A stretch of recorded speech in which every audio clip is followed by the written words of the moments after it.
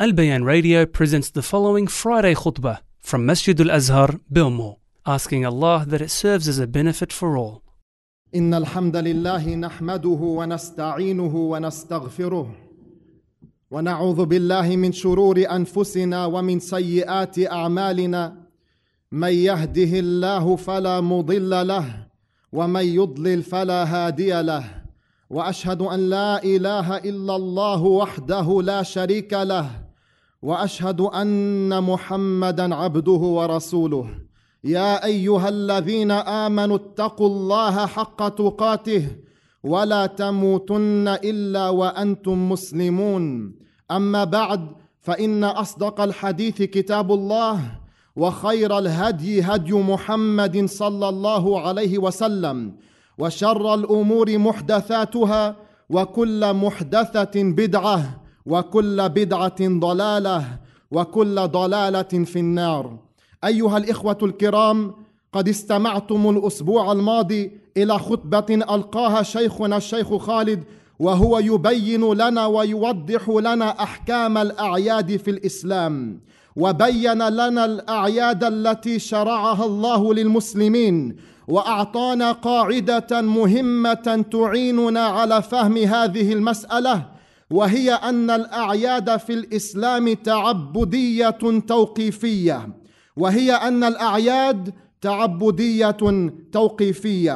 ومعنى كونها توقيفية أنه لا يجوز لنا أيها المسلمون أن نعبد الله ونتعبد لله بعبادة، كما أنه لا يجوز لنا أن نحتفل بعيد إلا إذا جاءت هذه العبادات وجاءت هذه الأعياد في النصوص وثبتت بالأدلة. فالأعياد من الأمور الدينية لا الدنيوية، وقد مر ذلك معكم مرارا وتكرارا. وبعد أن قدمت هذه المقدمة أتطرق إلى ذكر عيد معين من أعياد الكفار والمشركين قد شارك فيها الكثير من إخوتنا وأخواتنا، ألا وهو الكريسماس. والله أيها الطيبون، إنني لأتعجب من أناس يفرحون ويبتهجون ويتطلعون إلى مشاركة الكفار في هذه المناسبة الشركية القبيحة. كيف يتجرأ المسلمون على الاحتفال بكريسماس؟ ألم يعلموا أنه محرم؟ وألم يعلموا أنه لا يجوز لمسلم أن يشارك المشركين من النصارى وغيرهم في عيدهم هذا وفي بقية أعيادهم؟ كما أنه لا يجوز لمسلم أن يهنئهم. ولو تأمل العقلاء وتدبر الرشداء والفهماء هذا الأمر لوجدوه بينا جليا لا شك في ذلك. فعندما تهنئ أيها المسلم الكافر وتقول ميري كريسماس، تقول له افرح وابتهج بمناسبتك الشركية التي فيها من الشركيات ما الله به عليم، وافرح في تكذيبك لله، وافرح في محادتك لله. ولو لم يكن في كريسماس إلا نسبة الولد لله لابتعد المسلم العاقل عنه ولا هرب منه هروبا. كيف لا يكون الأمر كذلك وهم ينسبون لله أو إلى الله الولد، ويقولون أن هذا اليوم هو اليوم الذي ولد فيه الإله أو ولد فيه ابن الله؟ فهذا هو سبب احتفالهم، وهذا هو سبب تهنئتهم. يهنئ بعضهم بعضا، وللأسف الشديد يشاركهم في هذه التهنئة مسلمون كثيرون. سبحانه وتعالى عما يقولون علوا كبيرا. يقول الله عز وجل: ويقرأ هذه الآيات ملايين المسلمين كل يوم منذ صغرهم، لم يلد ولم يولد ولم يكن له كفوا أحد. أيها الفضلاء، إن الله تبارك وتعالى أنزل على هذه الأمة كتابا، وأرسل إلى هذه الأمة رسولا، وقد جاءت في هذا الكتاب آيات كثيرة، وجاءت عن هذا الرسول صلى الله عليه وسلم أحاديث كثيرة تبين لنا خطورة الشرك، وفعل هؤلاء في كريسماس هو عين الشرك. والله إن لم يكن هذا شركا لما أدري ما هو الشرك. يقول ابن القيم رحمه الله تعالى: الإمام الجليل، الإمام الذي اتفقت الأمة على إمامته وجلالته، يقول في كتاب له سماه أحكام أهل الذمة: وأما التهنئة بشعائر الكفر المختصة به فحرام بالاتفاق بالإجماع، مثل أن يهنئهم بأعيادهم وصومهم فيقول: عيد مبارك عليك، أو تهنأ بهذا العيد ونحوه.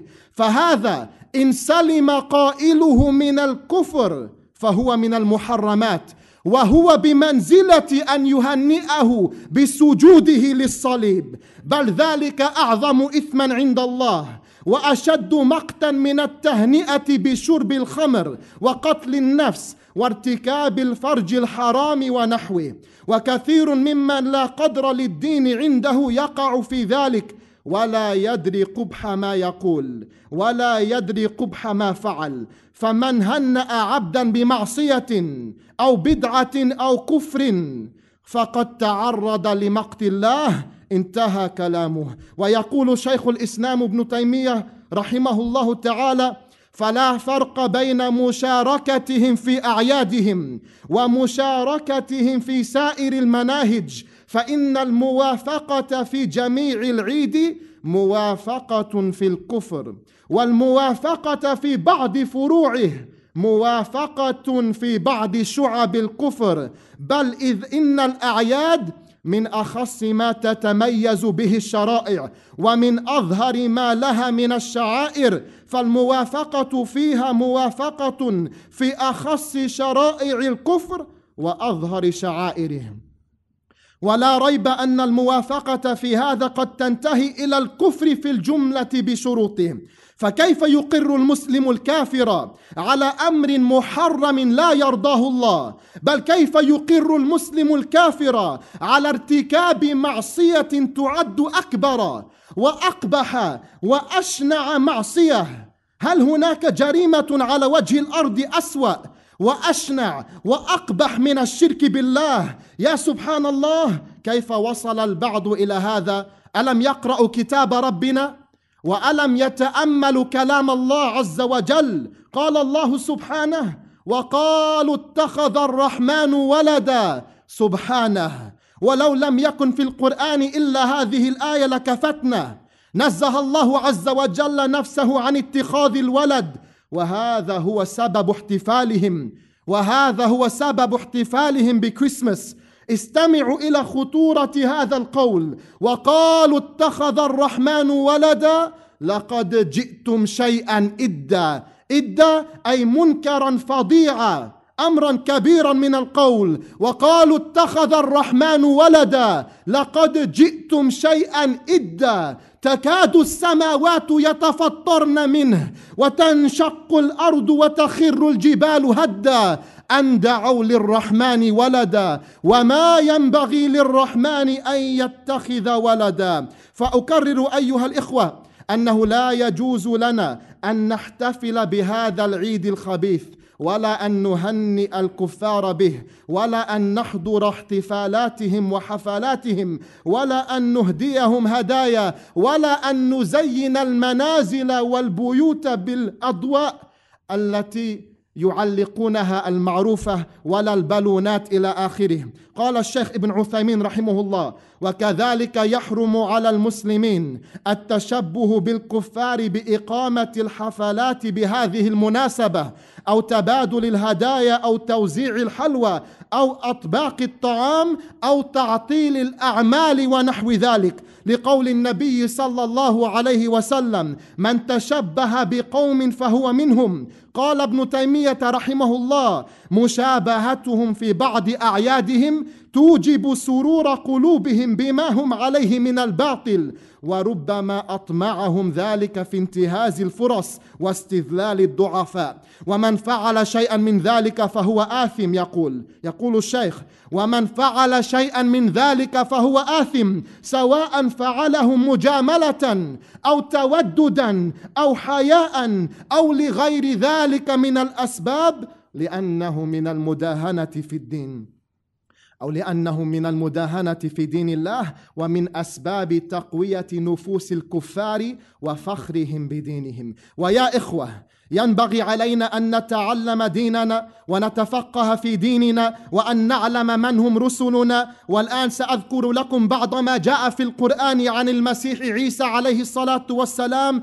يذكر الله عز وجل في القرآن الكريم آيات كثيرة تخبرنا عن المسيح عيسى بن مريم عليه الصلاة والسلام، وكذلك عن أمه عليها السلام. وبين الله عز وجل خلال هذه الآيات العظيمة أن عيسى بن مريم عبد من عباده، وأنه لا يستحق شيئا من العبادة، فالله عز وجل هو المستحق للعبادة وحده، وهو الخالق الرازق المدبر المحيي المميت، وما سواه فهو عبد ضعيف لا يملك لنفسه نفعا ولا ضرا. يقول الله عز وجل: يا أهل الكتاب لا تغلوا في دينكم ولا تقولوا على الله إلا الحق، إنما المسيح عيسى بن مريم رسول الله وكلمته ألقاها إلى مريم وروح منه، فآمنوا بالله ورسله ولا تقولوا ثلاثة انتهوا خيرا لكم، إنما الله إله واحد سبحانه أن يكون له ولد، له ما في السماوات وما في الأرض وكفى بالله وكيلا. فالله سبحانه أخبر عن أن عيسى عبد من عباده، وأنه لن يستنكف أن يكون كذلك، بل هو الذي ذكر ذلك عن نفسه حيث قال إني عبد الله آتاني الكتاب وجعلني نبيا. يقول بعض المفسرين إن من أول ما ذكر عيسى عليه السلام إثباته العبودية لله، أو إثباته العبودية لنفسه. فعيسى عليه السلام كان يدعو كل من حوله إلى عبادة الله وحده. قال عيسى عليه السلام: وإن الله ربي وربكم فاعبدوه هذا صراط مستقيم. فهذه مهمة الأنبياء والرسل، كانوا يدعون أقوامهم إلى عبادة الله وحده واجتناب الطاغوت. ولكن الأحزاب اختلفت، فمنهم من عبد المسيح ومنهم من نسبوا إليه أشياء قبيحة. يقول الله سبحانه عن الذين اتخذوا عيسى إلها: لقد كفر الذين قالوا إن الله هو المسيح ابن مريم، وقال المسيح يا بني إسرائيل اعبدوا الله ربي وربكم إنه من يشرك بالله فقد حرم الله عليه الجنة ومأواه النار وما للظالمين من أنصار. ثم قال الله عز وجل في الآية التالية: لقد كفر الذين قالوا إن الله ثالث ثلاثة وما من إله إلا إله واحد وإن لم ينتهوا عما يقولون ليمسن الذين كفروا منهم عذاب أليم. اللهم أرنا الحق حقا وارزقنا اتباعه، وأرنا الباطل باطلا وارزقنا اجتنابه. أقول قولي هذا وأستغفر الله لي ولكم فاستغفروه يا فوز المستغفرين. بسم الله والحمد لله والصلاة والسلام على رسول الله وعلى آله وصحبه ومن والاه. إخوتي الأعزاء، يوم القيامة عيسى عليه الصلاة والسلام سيبرئ نفسه من هؤلاء الكفرة الفجرة ومن كل من عبده من دون الله، وهذا هو الذي أخبرنا الله جل ثناؤه به، حيث قال في سورة المائدة: وقال الله يا عيسى بن مريم أأنت قلت للناس اتخذوني وأمي إلهين من دون الله. سبحان الله، أخبرنا الله عز وجل بالسؤال ثم ينبئنا الله سبحانه بالجواب، أي بجواب عيسى عليه الصلاة والسلام، فيقول: سبحانك ما يكون لي أن أقول ما ليس لي بحق، إن كنت قلته فقد علمته، تعلم ما في نفسي ولا أعلم ما في نفسك، إنك أنت علام الغيوب. ما قلت لهم إلا ما أمرتني به، أن اعبدوا الله ربي وربكم، وكنت عليهم شهيدا ما دمت فيهم، فلما توفيتني كنت أنت الرقيب عليهم، وأنت على كل شيء شهيد. ومما جاء في القرآن بطلان افتراء وكذب ودعوى صلب المسيح عليه السلام، فالله ذكر أن المسيح لم يقتل ولم يصلب،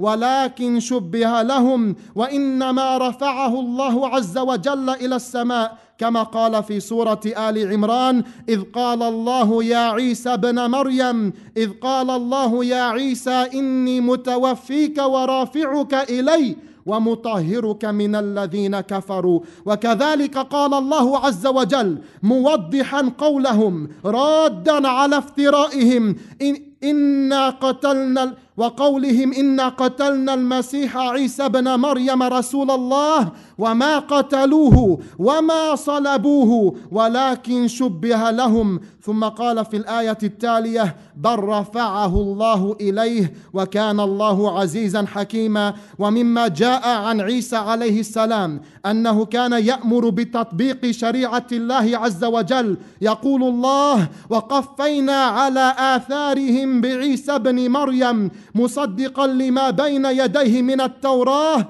وآتيناه الإنجيل فيه هدى ونور ومصدقا لما بين يديه من التوراة وهدى وموعظة للمتقين، وليحكم أهل الإنجيل بما أنزل الله فيه، ومن لم يحكم بما أنزل الله فأولئك هم الفاسقون. فعيسى عليه السلام عبد من عباد الله الصالحين، ذكرنا أنه كان يعبد الله وحده وكان يدعو إلى ذلك، وهو من أولي العزم من الرسل، من أفضل الأنبياء والرسل، ولكنه مع ذلك كله لا يملك لنفسه نفعا ولا ضرا. وهذا الذي بين الله عز وجل خلال الآيات التي تتكلم عن عيسى عليه السلام وعن أمه، فقال: قل أتعبدون من دون الله ما لا يملك لكم ضرا ولا نفعا والله هو السميع العليم. وأعتذر إليكم على الإطالة، ولكن هذا الموضوع موضوع مهم في غاية الأهمية، يحتاج إلى بيان ويحتاج إلى كلام، وسأترككم أيها الإخوة مع أبيات من قصيدة رائعة للإمام ابن القيم رحمه الله، يرد فيها على النصارى، يقول فيها: أعباد المسيح لنا سؤال نريد جوابه ممن وعاه، إذا مات الإله بصنع قوم أماتوه فما هذا الإله، وهل أرضاه ما نالوه منه، فبشراهم إذا نالوا رضاه، وإن سخط الذي فعلوه فيه فقوتهم إذا أوهت قواه، وهل بقي الوجود بلا إله سميع يستجيب لمن دعاه، وهل خلت الطباق السبع لما ثوى تحت التراب وقد علاه، وهل خلت العوالم من إله يدبرها وقد سمرت يداه، وكيف تخلت الأملاك عنه بنصرهم وقد سمعوا بكاه، وكيف أطاقت الخشبات حمل الإله الحق مشدودا قفاه، وكيف دنا الحديد إليه حتى يخالطه ويلحقه أذاه، وكيف تمكنت أيدي عداه وطالت حيث قد صفعوا قفاه، وهل عاد المسيح إلى حياة أم المحيي له رب سواه، ويا عجبا لقبر ضم ربا وأعجب منه بطن قد حواه، أقام هناك 9 من شهور لدى الظلمات من حيض غذاه، وشق الفرج مولودا صغيرا ضعيفا فاتحا للثدي فاه، ويأكل ثم يشرب ثم يأتي بلازم ذاك، هل هذا إله؟ تعالى الله عن إفك النصارى، سيسأل كلهم عما افتراه. والله أعلى وأعلم. إن الله وملائكته يصلون على النبي يا أيها الذين آمنوا صلوا عليه وسلموا تسليما. اللهم صل على محمد، اللهم صل وسلم على محمد وعلى آل محمد كما صليت على إبراهيم وعلى آل إبراهيم. اللهم بارك على محمد وعلى آل محمد كما باركت على إبراهيم وعلى آل إبراهيم إنك حميد مجيد. ربنا أرنا الحق حقا وارزقنا اتباعه، وأرنا الباطل باطلا وارزقنا اجتنابه. اللهم إننا نسألك العفو والعفاف والغنى والتقى. ربنا آتنا في الدنيا حسنة وفي الآخرة حسنة وقنا عذاب النار. وأقم الصلاة.